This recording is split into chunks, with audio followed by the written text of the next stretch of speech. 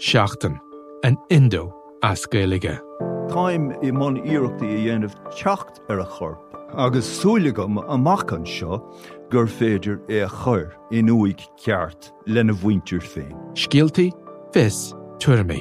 Tá sé dochreite nach bhéadach ara I gcóir na meáin an cheist sin a eáil. Bhí an tálam a gnám go raibh áthcáir na reachtam. Íoteach sé táirn go raibh an áthcáir san I list dúthail agus go minic freacht gcóir a clig sar ducha sin éachair. Ná ní bhín ann dardarach sé sin. Bhín marabh. Seachtain. Find us on all the usual podcast platforms. On the latest episode of Real Health with me, Carl Henry, I'm delighted to be joined by Professor Anne-Marie O'Dwyer, chatting all things the psychiatry of cancer. I want to say that it's very common to be very distressed, to have a very prominent psychological response to cancer, that they are not alone, that lots of other people feel in that way, and that it's important for them to have information. Information is power, but it has to be the right information. As ever, we're available on all podcast platforms. Good evening. The Manchester GP, Harold Shipman, is tonight starting 15 life sentences for murder, making him Britain's worst serial killer of modern times. Police found body parts in a North Side apartment, leading them to believe the man they arrested is a mass murderer. Rosemary West, on trial at Winchester, accused of 10 murders. Today Ted Bundy was possessed by evil, but he was possessed too of a fatal charm. Ted Bundy, Harold Shipman, Jeffrey Dahmer, Fred and Rose West. People who have murdered other people. Again and again and again. Why? I didn't particularly care for people. What makes a serial killer? A serial killer comes about by circumstances and like a recipe. Why did you kill those people? No comment. And why are we fascinated by them? Each day, the courtroom is filled with spectators drawn by a fascination with Theodore Bundy himself or by the gruesome details of the crime. There is no question but what violence does quicken the pulse of many people, and certainly of young women. You try to imagine yourself in his place and to see how he's feeling, looking at the pillows with blood stains and everything, and if he really did it or not. Books, films, documentary series. The serial killer market is hugely profitable. We just can't get enough of murder, horror, and psychopaths. Serial killer TV shows on Netflix. Today I'll be putting forth a minute catalog of serial killer shows on Netflix, which are worth giving a shot. To try and answer why we are so interested in them, I spoke to Craig Jackson, Professor of Occupational Health Psychology at Birmingham City University. Craig, welcome back to the Bell Tell. We have spoken before about the horrific child murderer Robert Black, a serial killer. I suppose my first question has to be, what makes a serial killer? Can we come close to answering that? Or is that too big of a question?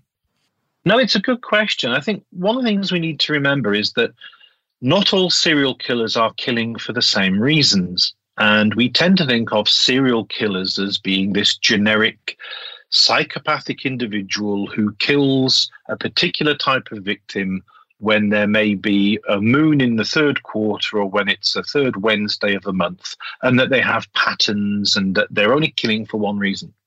When you study convicted serial killers, even just British serial killers going back to, say, the beginning of the 19th century, you'll find that there are at least four different groups of serial killers. You have your sexual sadists, people who are killing for sexual motives and which may involve torture and rape.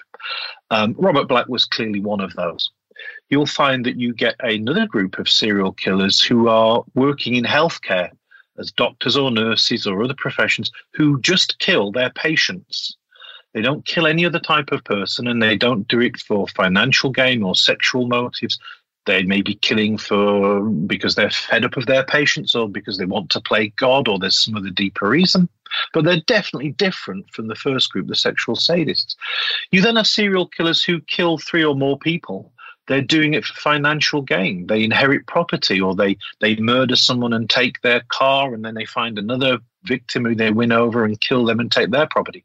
So you've got a third group who are killing just for a life of crime, to gain financial advantage from property.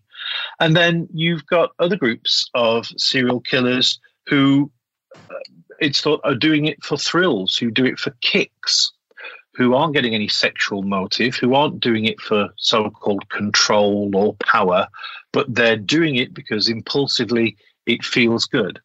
So, to answer the question, not all serial killers are the same. So it's very hard to say what makes a serial killer, but I do come back to that point earlier on about you will keep on doing it if it feels good and nobody stops you. And that's certainly something we find with serial murderers. They do it through choice. They can stop when they need to. Some serial murderers can go 8 or 9 years between killing. One of the most notorious murderers in America is the BTK, the bind, torture, kill serial killer, Dennis Rader. And he killed 10 people over a 30-year period. The rare glimpse inside the mind of a serial murderer. The BTK killer terrorized Wichita, Kansas for 3 decades. I got this fantasy. I started working out this fantasy in my mind. And once that person become a fantasy, I could just loop it over. I'd lay in bed at night thinking about this person, the events and how it's going to happen. And it became a real, almost like a picture show. You know, I wanted to go ahead and produce it, direct it, and go through with it, no matter what the costs were. And there was up to 7 or 8 years between some of his kills, because he was married with children, and he had a job and a career, and he was big in his local church. So he had other things going on in his life, and he had to compartmentalize being a dad, being an employee, being a husband, being a serial murderer. And one of the things we're learning is that serial murderers, in some cases, are very good at compartmentalizing or boxing off different aspects of their lives. We're also understanding more about what makes serial murderers in terms of personality. And at the moment, we talk about the dark tetrad. This is 4 core elements of personality that make some people darker and more willing to do bad things or dangerous things or harm others to get what they want than other people.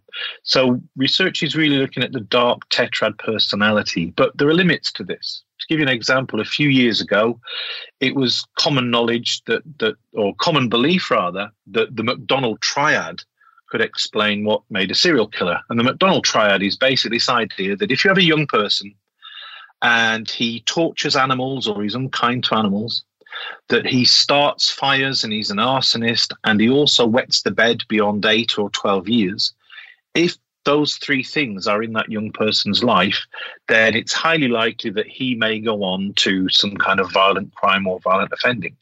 We generally know now that that is pretty much rubbish, but it was peddled by the FBI in the 80s and 90s as a real big behavioral clue as to what might make a serial killer develop. But we've moved away from that sort of thing now, and we're looking more about personality and learned responses, not being corrected, getting away with things, and a tendency towards deviant behavior. You do a live show, The Myth of Serial Killer Profiling. Yeah, I'd say it's a lecture. It's a lecture that's also entertaining. We try and learn why profiling is not the science people think it is, and we try and show how some serial killers were able to evade capture for so long, and effectively how no serial killers were ever caught through behavioral or criminal profiling. So it is an educational, but hopefully, it's not too dry and stiff, and it is entertaining for some who are really interested in that topic. And in the show, you speak of people, and these names will be well known. We're talking Harold Shipman, Dennis Nielsen, Peter Tobin, and Jeffrey Dahmer. Did these people all have something in common, or are we talking about very different types? Or can we say that they had something in common? Obviously, they had something in common in that they were serial killers. Well, the 4 cases that you gave, one thing that they immediately have in common, of course, that jumps out to me is that they all used their jobs as ways of meeting victims or gaining the trust of victims and or disposing of victims' bodies. So the job you do and the freedom you have of the open road or not being anywhere in particular or being accountable is sometimes the greatest ally to serial murderers. But very interesting there, you talked about Jeffrey Dahmer. When he was killing the young men that he was killing in Milwaukee, the people he was killing were mostly young gay men or men working as prostitutes or young boys from poor black communities where the kids weren't being looked after as much as they should be. Dahmer was 33 when he told Nancy Glass about his twisted motive for killing 17 men. Not because I was angry with them, not because I hated them, but because I wanted to keep them with me. And as my obsession grew, I was saving body parts such as skulls and skeletons, and eventually I did turn to cannibalism. He was very carefully picking his victims. He was picking people who wouldn't be missed, or if they were missed, people would not really necessarily worry, maybe for the first couple of days or so. So Dahmer, very cleverly, was picking people who won't be missed. As a consequence, there wasn't this fear that there was a serial killer at large in Milwaukee at the time because the victims he killed weren't being missed. So sometimes serial killers very carefully select their victims so that nobody even knows, or very few people know, that there is a serial killer operating among them. We saw this in the UK only a couple of years ago with Stephen Port, known as the Grinder Killer. He was a serial killer who drugged and killed 4 young men, and he also left all 4 bodies out in the public, out in parks, within a few hundred yards of his home. 4 young men had died within a few months of each other, and the local police hadn't even realised that there was something going on. The deaths were attributed to misadventure with recreational drugs, usually things like GHB. So serial killers who know what they're doing pick victims who won't be missed, and it allows them to carry on operating without the police even noticing or even coming up with a profile or warning the public. So the killers you just mentioned there, using their occupations and their lifestyles to get access to victims who won't go missing, but often they're operating, we don't even know they're at large. If you look back to Fred and Rose West in the UK, the Cromwell Street murders, they'd murdered, the best part, or nearly a dozen young women and girls in some cases. The police weren't even aware of those serial murders. And they're not isolated cases. There are many cases in the UK where serial murderers are killing and local police aren't even aware that there's a serial murderer. Trevor Hardy was another serial murderer in Manchester. Greater Manchester Police didn't even know there was a serial killer at large until he was caught. So they are very good at operating in the fringes and in the twilight. And the one thing we can do to try and prevent serial murder is take care of the people they choose as victims. So when I was a child growing up in the 80s, we were afraid of Robert Black. I was literally in, about 10 or 11 years old when Robert Black was killing children. And I remember on the news the picture of Susan Maxwell in 1982, her photograph on the news whilst they were looking for her. I remember it distinctly. And the 70s and 80s were when serial killers could approach children they didn't know and take them. And then, of course, we had things like Stranger Danger and campaigns to encourage child safety. What that meant was that serial killers then had to change their victim group. So we now find that serial killers won't target strangers, and certainly since the Sower murders and the murder of Jamie Bulger, we've become much more protective of our children. So serial killers now hunt in other areas. They look for gay men, they look for sex workers, they look for runaways, strays, older people, immigrants, people who aren't looked after as well as they should be by society. And those are the people that serial killers now gravitate towards when they're looking for their victims. So although I say there's no one, serial killers are different, there are a lot of commonalities in terms of how they hunt and how they operate that keeps them hidden and off the radar. Well, with the exception of Rose West, everyone we've discussed so far has been a man. It's been male. Is that a factor? It seems so. Yeah, I mean, there are some female serial killers. We know of Joanne Dennehy, a female UK serial killer. We know of Eileen Wuornos, and there are several more, particularly in America and on the continent, incredibly rare in the UK. But again, I think it comes down to this issue of occupation, in that men were free to have occupations and be on the road and travel and get access to victims when they needed to. Obviously, because of sex differences and, how family structures are, females and girlfriends and wives tend to stay home and do domestic stuff and have the children, while the men were free, as it were, to go and misbehave. But this is one of the problems, is that when the FBI get involved in profiling unknown serial murderers, their profiles are quite vague. I'll give you an example. With Robert Black, the UK police did get in touch with the FBI and requested a profile of who might have killed, at that time, 3 young girls. Obviously, they hadn't made the connection with Jennifer Cardy. And the FBI's profile came back, and it was so vague that it was useless. They posited that the murderer of Maxwell Hogan Harper would be a male between 30 and 40, that he could drive, that he might have poor hygiene because he was likely to be single and therefore not have anyone to take care of his domestic needs, let's say. But the biggest mistake the FBI made was they said that the serial murderer, whoever it was, would have not had any serious sexual allegations or convictions in his background.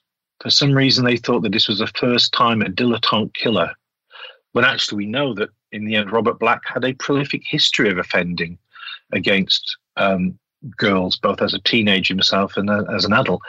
So the profiles of so-called experts from the Behavioural Analysis Unit will often say male 30 to 40.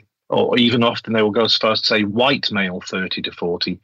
But we know time and time again profiles are wrong. The FBI will attribute a series of murders to one killer when perhaps you had occasions of 2 killers working together. The madness of 2 we often talk about. Serial killers don't always work solo. Sometimes they pair together as a joint enterprise. Can I ask you a final question? And I suppose, I asked the question of yourself as a specialist, and I suppose I am asking the question of myself as someone who's chosen to make this podcast. And for the people listening to this podcast who have got to this point, this is a question also for them. Why are we so interested in serial killers? Yes. I have to say, before I tell you why I think we're so interested in serial killers, I can tell you that this trend has been going for at least a decade, and it's continuing to get stronger. Catalog of serial killer shows on Netflix, which are worth giving a shot. Serial killer shows have always fascinated us since the very beginning of time. It is one of those genres where we can picture ourselves in the character's shoes and virtually experience the thrill amidst this. And when I do open day talks at my university, lots of students will come up to me and they'll say they want to be a criminal profiler, or they really like serial murder or mass killings. So the true crime genre has been going for about a decade in its current strong form, and it shows no sign of tailing off. There are more true crime shows than ever before, more podcasts than ever before. And of course, there are always horrific crimes happening. That's certainly not reducing. So in terms of why, I think partially it's a prurient factor. People do love the grisly and the gruesome, and to some extent we are ghouls. We are a nation of curtain-twitching, prurient people who like to see what other people get up to, the nasty side of human nature. I think also it's this element that it could be anybody who's doing it. When you look at serial killers, they are so ordinary and plain. And some of them are very clever, yes. Some of them are incredibly dull. Some of them are, you wouldn't even know they were serial killers. If you go to visit prisons, as I've done a fair few times, you will meet people in a prison who are technically serial killers or who are multiple killers and mass killers. And you wouldn't be able to differentiate them from shoplifters. So it's the banality of it, that it could be anybody. It could be your neighbour. It could be your school teacher. It's also fascinating. And I think on a more disappointing note, I think it's also that human life and human tragedy has become a commodity. And what saddens me is when I sort of take part in some documentaries or watch other documentaries, the way the victims are talked about just as numbers rather than people can be quite saddening. And, you know, we rate serial murderers and mass shooters and mass killers, we rate them by how many victims they had. You know, when we study mass shooters, we'll say, well, you know, the shooter at the Parkland School in Florida, Marjorie Stoneman Douglas High School, he committed his mass shooting on the 14th of February, the worst mass shooting in any US school. And he killed 13 and injured 13. And we remember them by the carnage they create, which clearly does a disservice to the victims and their relatives and families. But I think it reflects this commodity. I hate to say this once, but I was asked by a national newspaper in an interview who was my favourite serial killer. Oh. And I just thought that is quite a bizarre question. But the journalist asked me with a straight bat, I think they were being absolutely genuine, and wanted me to sort of explain because of, was it how they killed them or how many they killed or how long they were at large for? I don't know if there is, but it wouldn't surprise me if we didn't come across, you know, a top trumps of serial killers with all those horrible sort of gruesome facts, because it is just commoditized, and for some people it has become a form of entertainment. But we often forget, you know, we can name serial killers, of course, but we often struggle to remember the names of the victims, which again, the whole true crime genre does a disservice, I think, to the victims' memories. That's what I try and do in the talks I give, is I do try and focus on the victims and remember them where we can, because these people may be sex workers or they may be drug users, but they're also people's daughters and parents and siblings. And I think that's something that we probably need to interject into the true crime genre to have a little bit more victim sympathy and understand a little bit more about the victimology rather than just focusing on serial murderers. Sometimes it saddens me when I have students on forensic and criminology modules approach me and they will say that so-and-so is their favourite case, or that they're obsessed about the such and such murderer. And I often kind of joke with them, just say, well, you know, you need to take a look at yourself, really. And I'm joking, but at the same time, I'm being a little bit serious because, you know, I don't know, it's like saying, who's your favourite war criminal? You know, it's quite strange to me that people get so embedded into it as a form of entertainment. Ooh. Professor Jackson. It's distasteful, isn't it? Yeah. I mean, it's there's a lot to digest. Professor Craig Jackson, thank you very much. Thank you. This episode of The Bell Tale has been produced by myself, Kieran Dunbar. The sound design was by Graham Davidson. The clips were from Inside Edition, Fox 6, CBS, NBC, ITN and Film Maniac.